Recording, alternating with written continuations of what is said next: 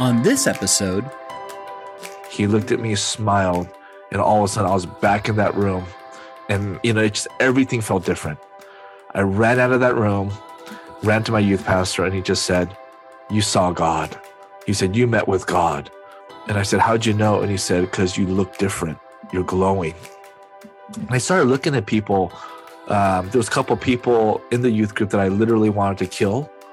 And I looked at them, and my first thought was, I love these guys. I just felt this affection, this love. God took a heart of stone and made it into a heart of flesh, literally. And my life was forever changed. Hey everyone, this is Daniel Black, and you're listening to Where Love Always Wins. I pray that this podcast serves as a signpost for God's goodness for you. Through these amazing stories, I hope you see that God is good, and He's fighting for you, even if you don't feel it or see it. No matter what your circumstances might be, I truly believe that His love will win in your life. hey everybody, welcome to Where Love Always Wins. So delighted to have you join us today. And I am joined by my really good friend, Tony Kim, today. So good to have you, Tony. So great to be on here. Love you, and just honored to run with you. Oh, it's such a joy. So for those of you who have no clue who Tony Kim is the lead pastor at Renaissance Church in Bakersfield, California.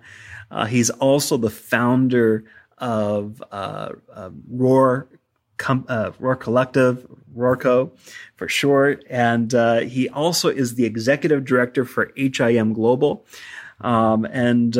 I have just fallen in love with Tony over the years. We've been quite a few years now. We've been good friends and been running together. We met through a mutual friend at a conference up in Reading years ago, and have just been good friends ever since then. And I really love getting to build this thing called Roar. What does Roar stand for, Tony? Yeah, Roar stands for Renaissance of Arising Reformers. Come on. And I believe that there's a generation and a company of people that God is raising up for such a time as this to roar over cities and nations, to see an entire shift where we could actually walk out the mandate and the mission that Jesus gave us, which is to make disciples of nations. Come on. And so, the Lord told me, I want you to gather the lions and lionesses together, for you to roar together, and, to run together as a tribe, as a community, and to support one another and fight for each other's dreams. And there's a whole prophetic story behind all that, a journey with the Holy Spirit. I fought the Lord from doing it, because it sounded like a lot of work. And to be frank, there's a lot of great networks and movements out there that I'm a part of. And I thought, why should I start one when I'm a part of all these great ones? But the Lord confirmed it, and I just said yes, reluctantly, to be honest. And it's amazing how God's bringing leaders together from all over the world. Come on. And it's true. He is bringing together his reformers from all across the world. You guys have a mission of raising up 2 million reformers. We do. That's an insane amount of people. I think we could see a true reformation in the world if we saw at least that many people say, let's stand up and see a society change and transform for God's kingdom. At least, right? Jesus did it with 12. He did it with 12, right? so maybe if 2 million true reformers arose, maybe we could actually do something. Come on. It's exciting. Now, Tony, you have an incredible story. I love your journey. I love your story. Can you tell us a bit about your background, growing up, and, some of the things you were involved with growing up and how that led you to meeting Jesus? Can you just tell us a bit about that in your journey? Yeah, just going back, just to let everyone know a little history of my family. My father was born in Hiroshima. Um, they they moved to Japan during the Korean War. Wow. To just survive, work, do those things. So my dad was born there. He was there when the bomb dropped. There were survivors of that. My mom was born in northern Korea at the time. It was one Korea. They were retreating from the northern regime down south. Her father was killed. Her sister was captured, but they were able to escape south. And so from there, fast forward, my parents get married. They were a setup, arranged marriage. Oh, wow. They never saw each other until the day of their wedding. And thank God that doesn't happen today, right? And so it takes a lot of faith to say yes to that. You never know what you're going to get, right? You never know. You never know. And then my dad moved over to the States, landed in California, and then a couple of years later brought my mom over. So they landed in Northern California. So I grew up in that culture. And because of where my parents came from, the religions that we had embedded within our culture was Buddhism and Shintoism. Oh, really? So we had the Japanese and Korean, primary religions in our family. Not only that, we had a lot of spiritualists in our family history. And in light of all that, just growing up, obviously we would go to the temple, once in a while, not often. So I wouldn't say they were practicing Buddhist in that sense, but they would still burn incense and things like that in the home. And we would go do ancestral spiritual worship, which is, quite prevalent within the Asian culture. And so I remember us doing that, going to the cemetery in Los Gatos, California, in Santa Clara, California, and, areas bowing down and bringing amazing food to the cemetery and putting it around the tombstone and inviting the spirits to come and eat and things. And after we're done bowing down and, kind of summoning and worshiping our ancestral spirits, they would grab the food and say, they came and ate, let's go. And I always wondered, no one came and ate. Why do they keep saying, they came and they loved the food? I just thought that's the wackiest thing in the world. But while they were doing all the, rituals, I would go and pick the food and start eating the food, so I was like the only one that ever ate. And I'm like, yep, I came and ate all right. And it was good. And they would have good food, Daniel. They would have like bulgogi, they would have galbi, Korean barbecue stuff around. They would have the bean sprouts, the spinach, it was a spread. Yeah. And so, but just through that, I would ask questions like, what are you guys talking about? And in the Asian culture, as you know, for those of people who are familiar with Asian, you don't ask questions. Yeah. But I was the one that would always raise questions, and I would always get in trouble. But through that, my mom got sick, when I was young, and doctors couldn't figure out what was going on with her. She was breaking out in boils in her mouth, down her throat, and they just couldn't figure it out. And one evening, her friend says, "You need to go to church with me." And so out of desperation, because she was in so much pain, she went. And I remember her taking me, and it was just this big building. People, it was packed. It was a packed house. Wow. And just a lot of emotional just expressions of worship and all these things. And then the speaker goes up and speaks. And I remember at the end there, he started moving in words of knowledge. And he just said, "There's someone on my right side of the building. You're a lady. You're struggling with this. You have this." And he just declared the healing and the power in the name of Jesus. And then my mom, just the presence of God, the fire of God hit my mom's body, and she was instantaneously healed. The pain left, everything. And so she went up to testify her healing. But that night, she also gave her life to Jesus. And so she became the first Christian in our family lineage and history on either side. And so she was up there, brought my brother and I up there with her and testified. And there's this man, he laid hands on her, blessed her, laid hands on me, and, just just said that the Lord's going to use this young man, to preach the gospel to the world and all these things. And this guy's name was Dr. Young-Gi Cho. Wow. And who just recently went home, graduated to be with the Lord. And so through that, my mom just became an on-fire Christian. She came home and told the entire family that she got healed, that Jesus healed her. They thought she went crazy. and she said, I'll prove it to you. They said, prove it. So she grabbed a bottle of kimchi and started eating kimchi in front of them with no pain. Wow. But the marks in her tongue, her mouth, and everything was still there, but she had no pain.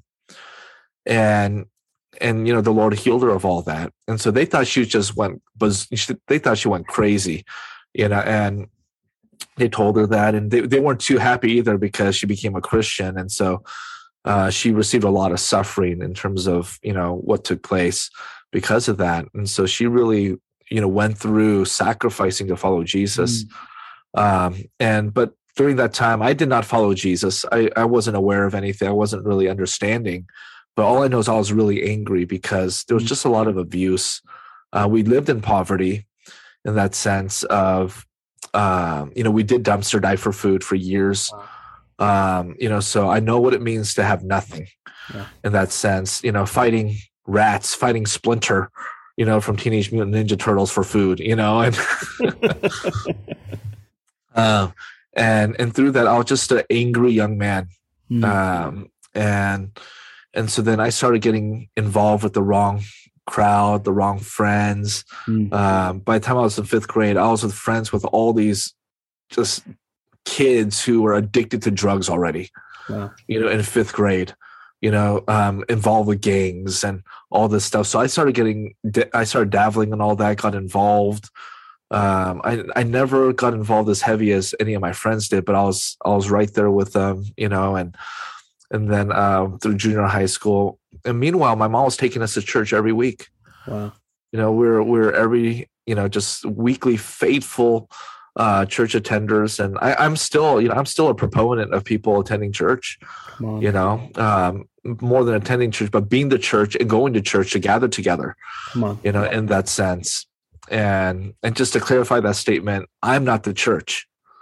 We are the church. We are the church. So we together are the church, but me as an individual am not the church, right? Yeah. And so then through that, my mom would take us, send us to youth camp every year. She would save up money all year just to send us to youth camp. And I remember going into 8th grade, my mom, just again, we hardly got gifts because my parents didn't have the money. They did the best they could to provide as much as possible, which they did. I mean, there were the sacrifices they made. But I graduated 8th grade miraculously. Wow. I was almost a junior high dropout. And I graduated. My mom said, I have a gift for you. I'm sending you to camp. And so long story short, I ended up going to this camp. It was up at Prayer Mountain. And I was furious. I was just angry. I just thought she set me up. She manipulated me, deceived me. And now I'm stuck at this Prayer Mountain, and I was familiar with that place because my mom went there often. Wow. To fast and pray. And she would take us with her. That's crazy. And it was the most boring place you've ever been to, Daniel. And you told me when you told the story before that they were making everybody fast. Yeah, this retreat. It was there was like 100 of us or something in this. It was like a junior high camp. That's insane.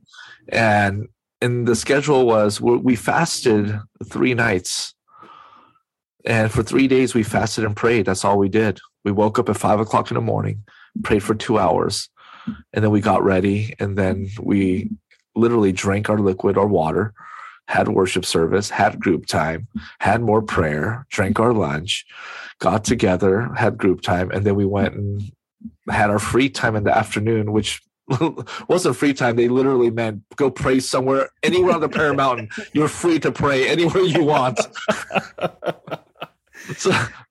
And all I did was throw rocks in the forest because I was a baseball player and I was so bored out of my mind. Right. And then they would have evening service and they would end the evening after service in a couple hours of prayer. And that was 3 nights, 4 days, really, right? Really 3 nights, but man, it was painful. And I remember the first night just going to bed angry, starving. Yeah. I was malnutrition, Daniel. It's child abuse, man. It was abuse. I was bloating because of the malnutrition. And I remember falling asleep with my just stomach growling. Yeah. Right. And I woke up with this nightmare, and I went to my youth pastor. I said, I had a nightmare. And he said, what was it? And I was tormented at night, demonic nightmares, and just, I would wake up with scratches on my body, just in places where I couldn't reach, on my back and things. So it was really demonic. And so he thought it was one of those. So he said, what, was there another demon chasing you? What was it? And I said, no, there was no demon in this one. He said, what was happening? And I said, I was in a big auditorium preaching the gospel. And I said, I'm going to be poor for the rest of my life if this is real. I don't even believe in Jesus. Why should I be preaching? I said, I'm going to be a professional athlete. I'm not going to do any of this stuff. Yeah. And I looked at him and I said, I don't want to live like you. Broken down car, a house so small I could put in my pocket, eating ramen every day. I said, forget that. And he just looked at me and he said, I knew you were called. Wow. And he smiled and walked away. And I was so mad when he said that. and then we went through the second day of what we would call today spiritual abuse. Yes. Right. That was spiritual discipline back then. Now we call that spiritual abuse. And then we wonder why a generation's not walking in power. Wow. But back to my story. Yes. Good point. Good point. And so then that night, I went, before I went to bed, I couldn't shake that dream all day. It haunted me all day. So my joke is God haunted me all day that day. And I just said, okay, God, if you're real, which I don't think you are, I dare you to give me another dream. So I went to bed, woke up with another dream. Except in this dream, it was a continuation of the night before, where I was preaching the gospel, and it was in a stadium type, crusade type environment. I don't know what it was back then, but now I know it was a crusade type environment. Wow. And I was preaching, and people started running forward from an altar call. People started throwing crutches up on the stage. People started getting out of wheelchairs in the dream. And I woke up just completely in shock and just wrestling, going, this can't be real. This can't be what God's calling me to. I don't even believe in Jesus. Yeah. And so, so I'm now wrestling through all of this throughout the whole day. We go through another day. In the afternoon, I walked into one of the prayer rooms at the prayer mountain. And I just said, okay, God, you know what? If you're real, let's talk. And I just began talking to him. I just said, okay, God, if you're real, what did I ever do to you for us to live like this? And what did I ever do to you for me to get, physically abused, sexually abused, just all kinds of just, trauma stuff that I went through as a child? I said, what did I do to you? If you're a God, you're not a good God. You're an evil God, and I just started saying all these things. And I said, if you're real, I dare you to show up in my room, because I want to fight him. I wanted to fight God. Wow. And I just said, okay, God, I dare you to show up in my room. I don't want to hear about you, talk about you, but I genuinely from my heart want to know if he was real. Yeah. And I just said, you know what? You showed yourself to Saul on the road to Damascus. I dare you to show yourself to me. Wow. I want to see you. And right when I said that, all of a sudden things began changing. The air around me, the atmosphere around me started changing. All of a sudden, the room that I was in, it just melted like wax. That's the only way I could describe it. Everything just kind of melted like wax around me. And I was in a different dimension. It wasn't a mind's eye vision. It wasn't a picture in my head. It wasn't something I felt or sensed. I was there. Yeah. And everything was so real. And I saw this man in a figure of light walking towards me. And I fell on my face. And my first thing I thought was, God is real. Wow. And my second thought was, God's going to kill me. Because I kind of grew up with this thought of God is evil. He's a punishing God. Yeah. He is, just one of these, I didn't understand the concept of a loving father. Yeah. And even though my dad did his best to love us, we just didn't have that experience. And through all that, he walked up to me, and the more closer he got, I felt his presence for the first time in my life. Wow. And the closer he got, I could feel him standing right in front of me as I was on my face. And this anger and this rage just melted away. Wow. In that moment. And just without using words, we were communicating spirit to spirit. And he said, get up and look into my eyes. I was scared.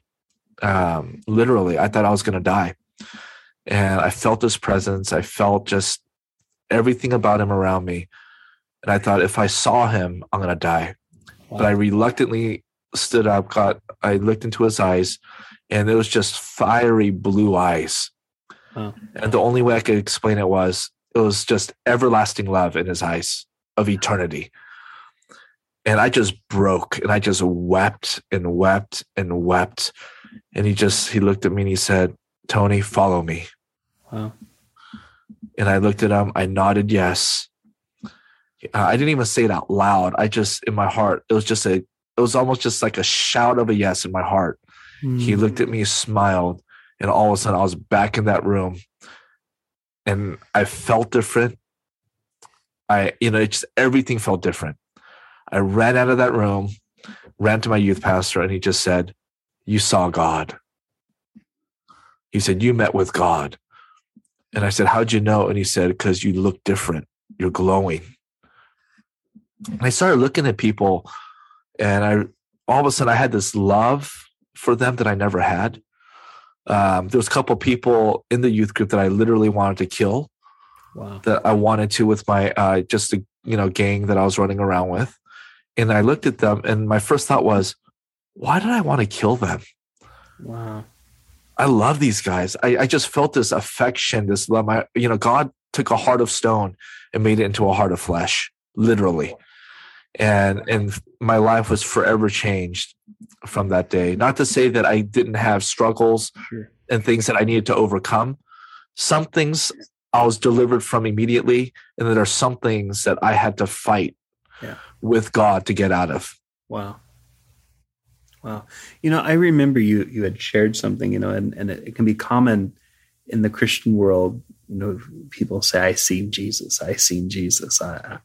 And something I remember you had said a long time ago to me was, you can always tell if someone's really encountered Jesus, if they've really seen Jesus, they've really been to heaven, right?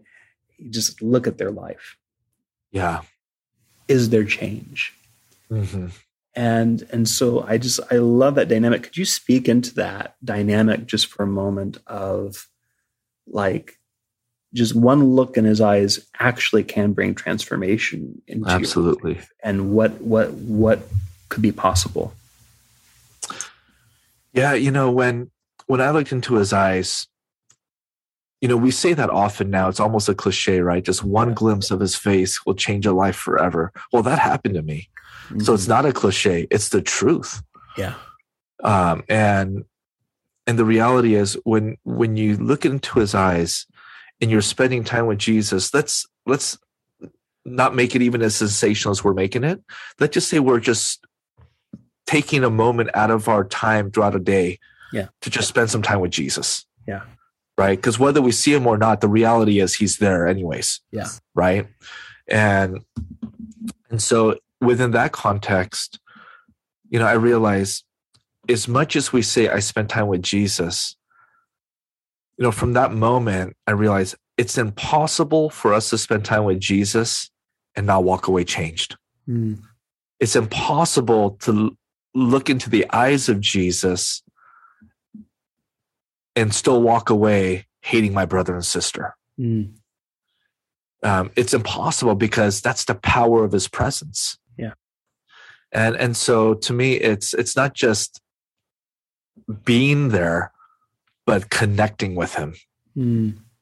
Once you connect with him, then you'll never be the same. Wow.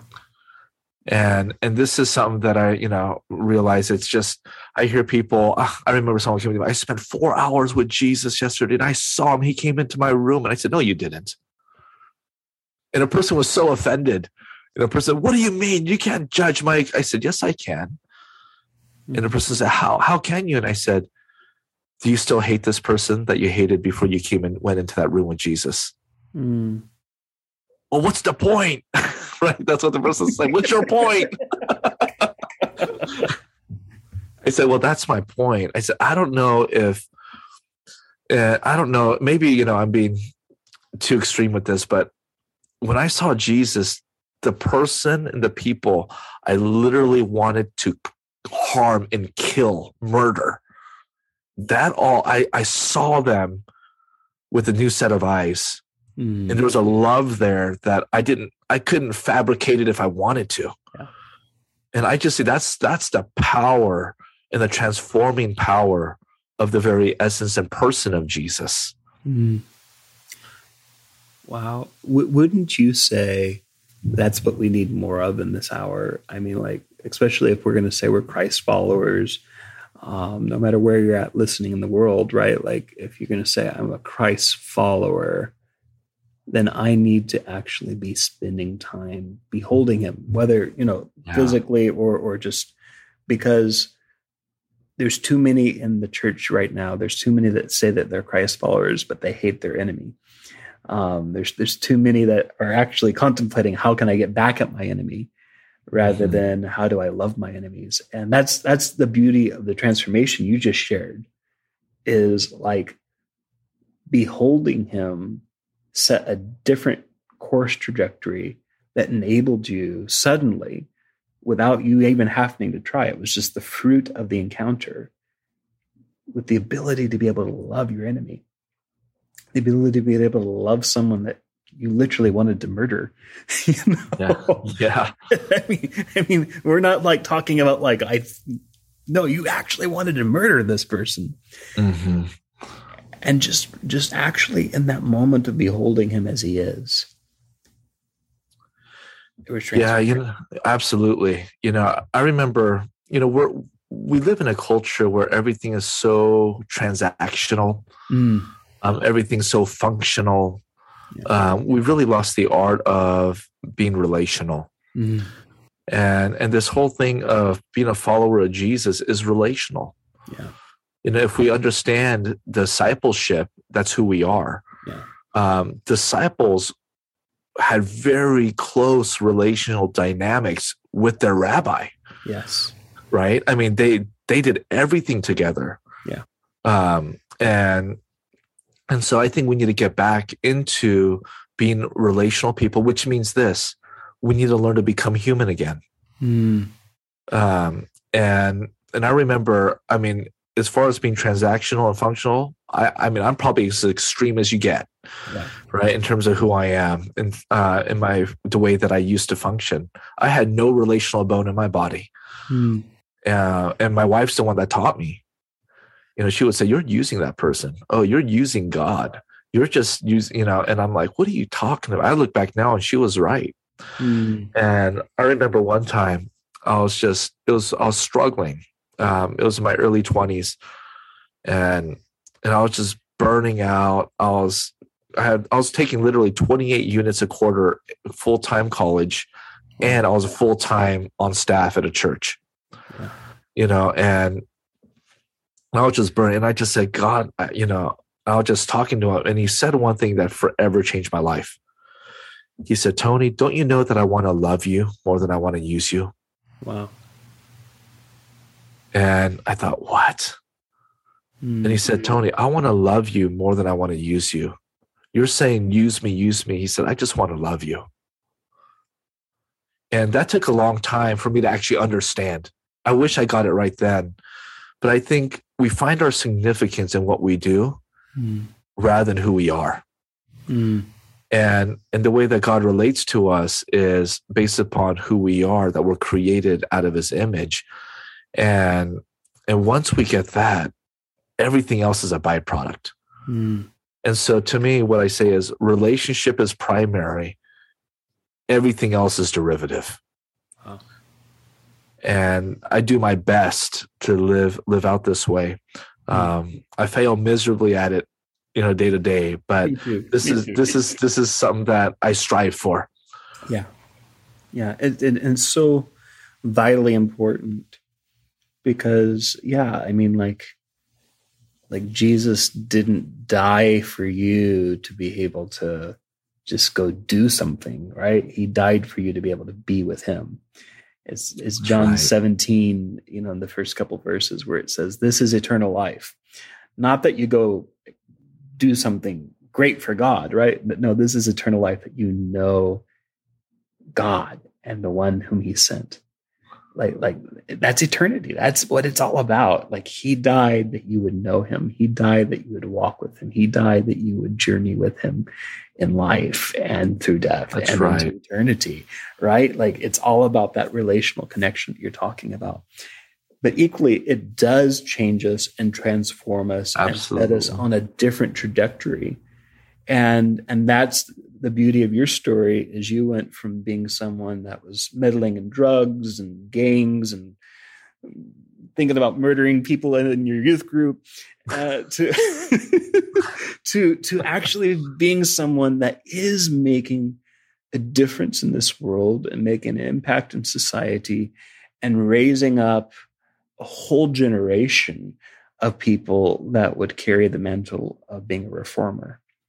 And could you tell us, I mean, we don't have, it would take maybe a few of these conversations to really give the full scope of the story, but could you just tell a little bit of the journey of how beholding him has set you on such a different trajectory for yourself? Yeah, absolutely. One of the things, when you behold him, right, the saying is, you behold him, you become like him. Yeah. But not only that, when you behold him, you get an impartation of his heart, and you begin to feel and empathize of what's going around, because what breaks his heart breaks your heart, and that's when I know that I'm too far from the Lord. Is when the things that break his heart doesn't break my heart, something's not in right alignment, and so through that.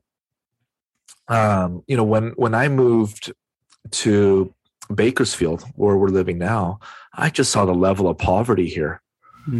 And me growing up in poverty and seeing that, I thought, you know what? I cannot just sit here, watch this and ignore it and just try to do ministry.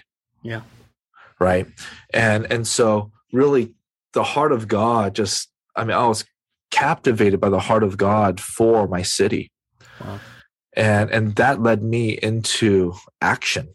I had to engage. I couldn't be this passive Christian just trying to build a church or ministry or my own name, reputation, or any of that anymore. By the way, which I did for years. And there's another encounter I had in 2005 that totally transformed me after this encounter. But through that, I started engaging. I just started said, okay, God, what can I do? I can't do everything, but what can I do? And that, sometimes as leaders, we think so macro, we don't do anything. Yeah. We get caught up in the ideology and just the dreaming factor. We get impressed with our own vision. Let's just put it that way. Okay. And which makes us not do anything. All we do is talk about it. Right. Wow. And we get enthralled with our own deception, thinking we're doing something when we're really not. And so I just called mayor's office.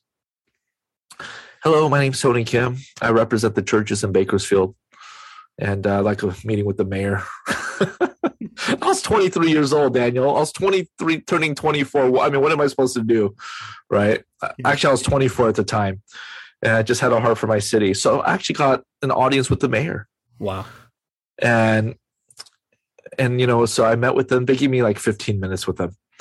And so I walked in and he goes, so you represent the churches in Bakersfield, do you? I mean, he knew, right? He was like, how long have you lived here? I lived here for 3 months, sir. It's like, and I just said, I'm a Christian. I'm on staff with the church here. What can we do to serve you? He was a man of stature, respect, just a great man, large man. He just leaned back in his chair and then leaned forward, and he looked at me and he said, I don't know how I'm supposed to answer that, because I'm not sure if I've ever been asked that. Wow. And then he said, let me think about that. So I walked out of there, and he started opening doors. Meanwhile, the Lord put me in contact with some other seasoned leaders, that were actually on the same track. Mm. And so, for me, I'm raw.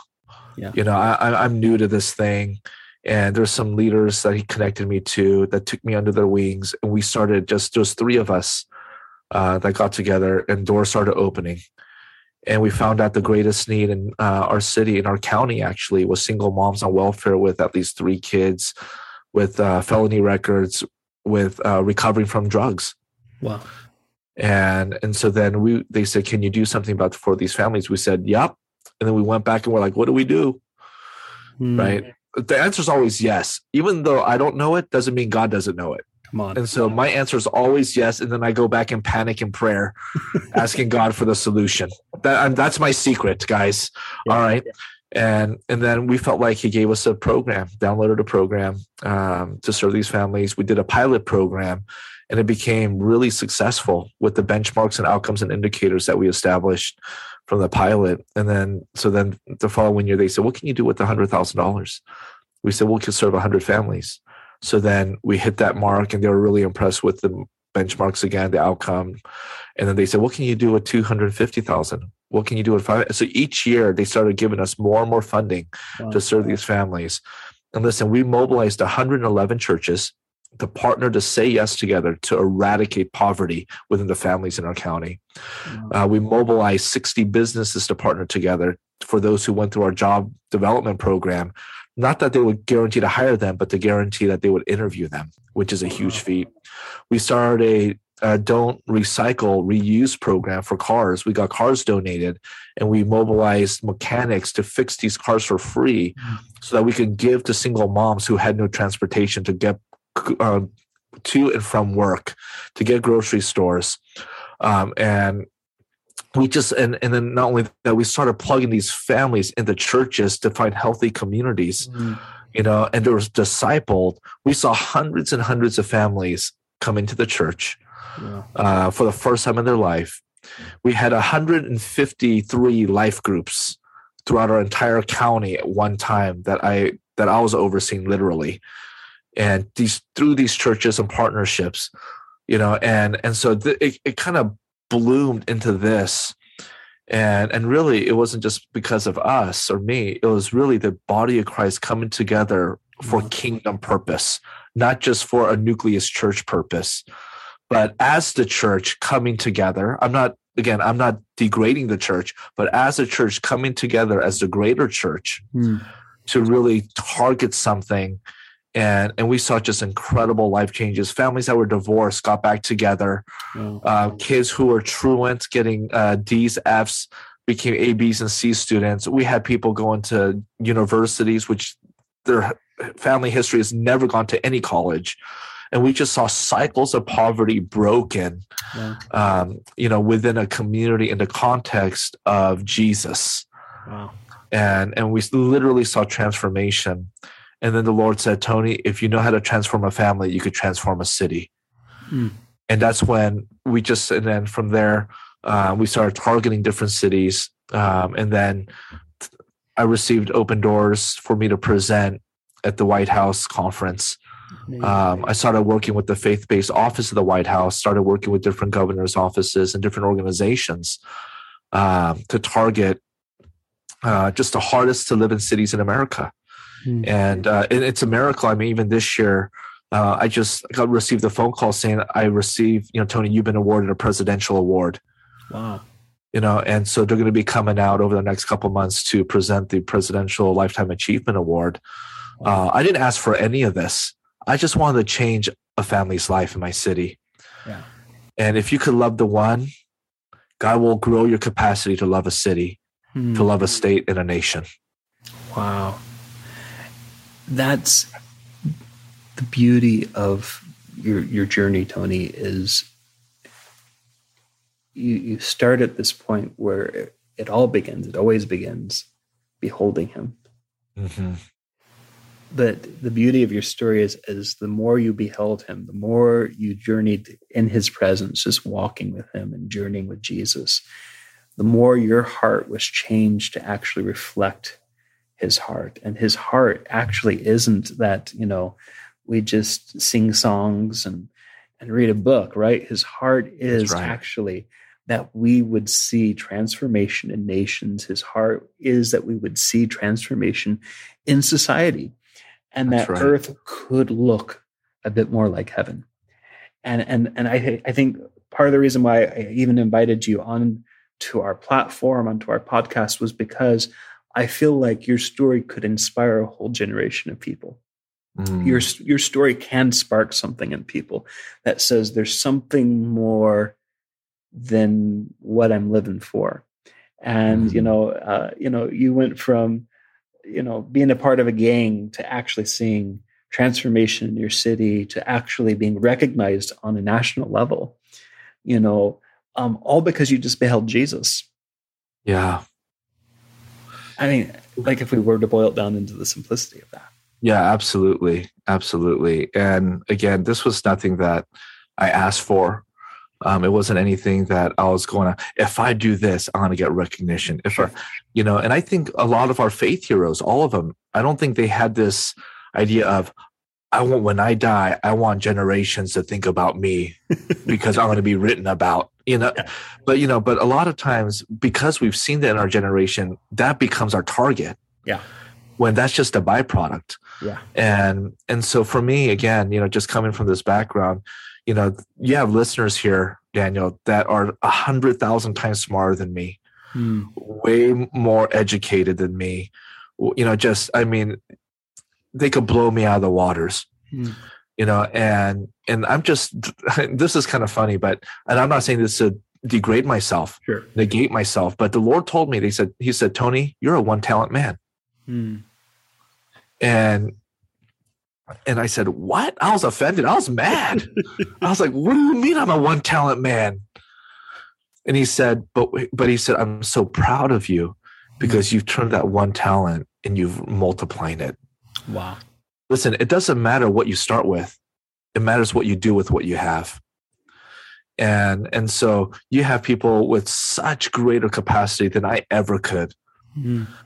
But the question is, what are you doing for the businessman, the businesswoman, the person that has a heart to go into government, a person that wants to plant a church, person that wants to go to another nation to do missions, people who want to go into media and arts and entertainment. I've been in all these worlds, and I get continue to be invited into them.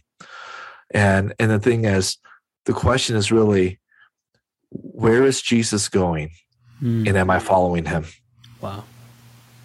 And that's just been my life. That's amazing. Can you take a moment?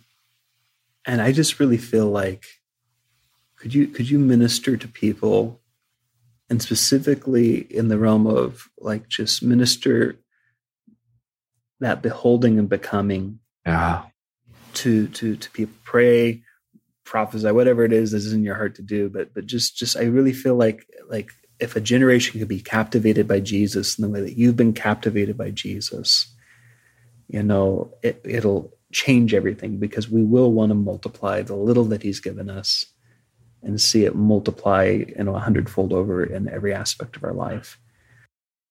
Absolutely. Absolutely. I just want to say this one thing before I pray is we all experience Jesus in different ways. Yeah. And my story is not more powerful than your story. If it leads to Jesus, they're all equally powerful. Many of the great reformers encountered and beheld Jesus through the Word of God. Yeah. Some beheld Jesus through prayer. Some beheld Jesus through just sitting quietly and meditating.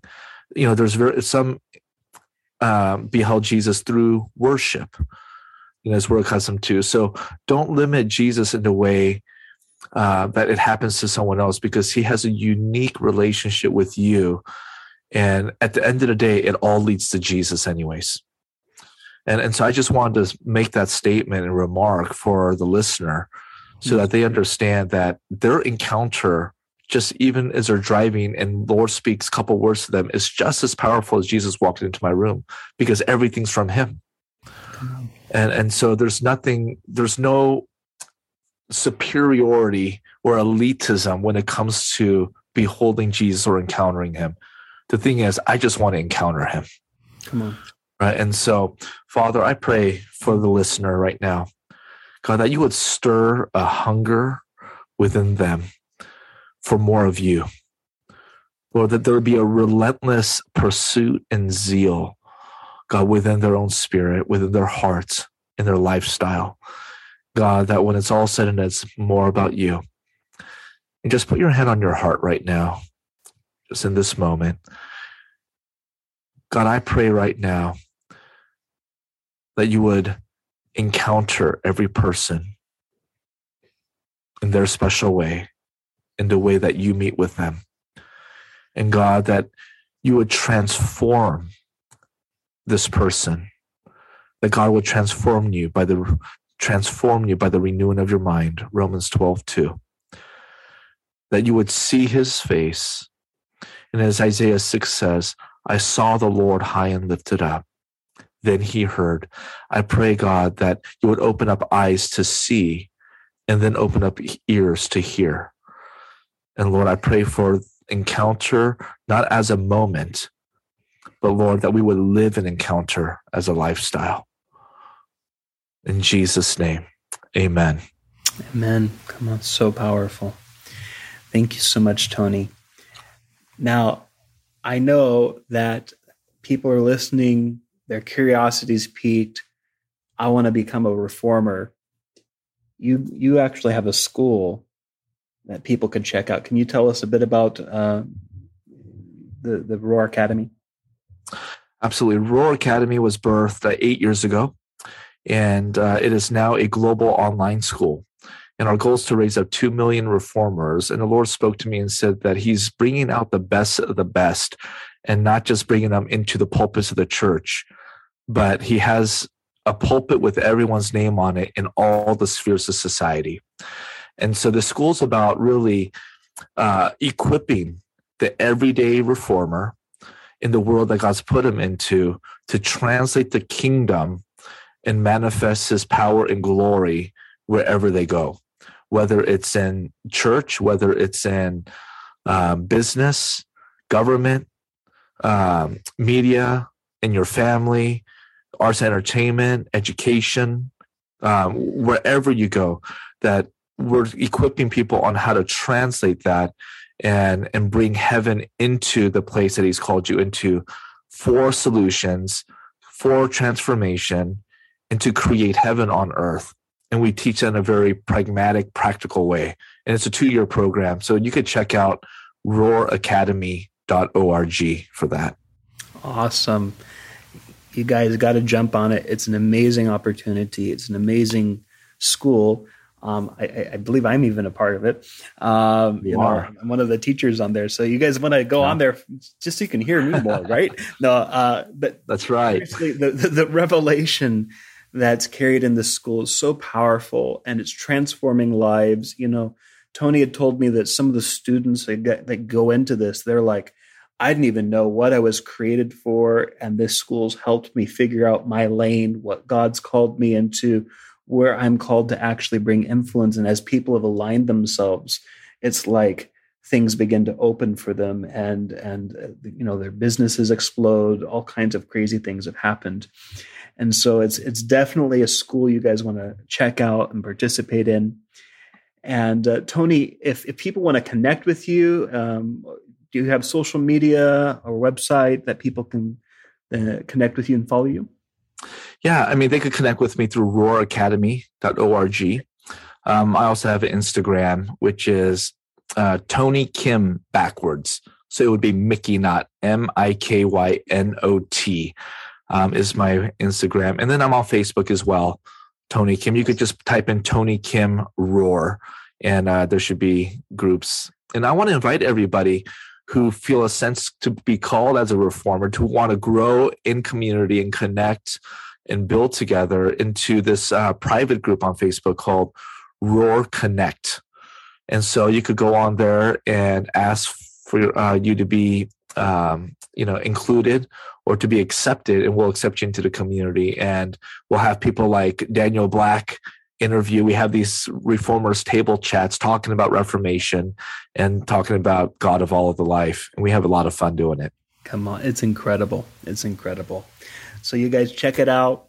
Thank you so much, Tony, for joining us today. It's been such a blessing.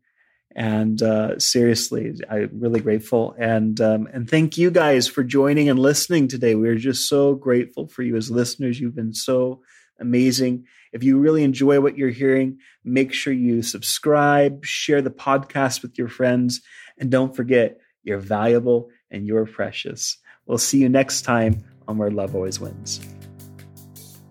You've been listening to Where Love Always Wins, a Love Fest Global production. For more information, go to lovefestglobal.com or connect with us on Facebook and Instagram at Where Love Always Wins.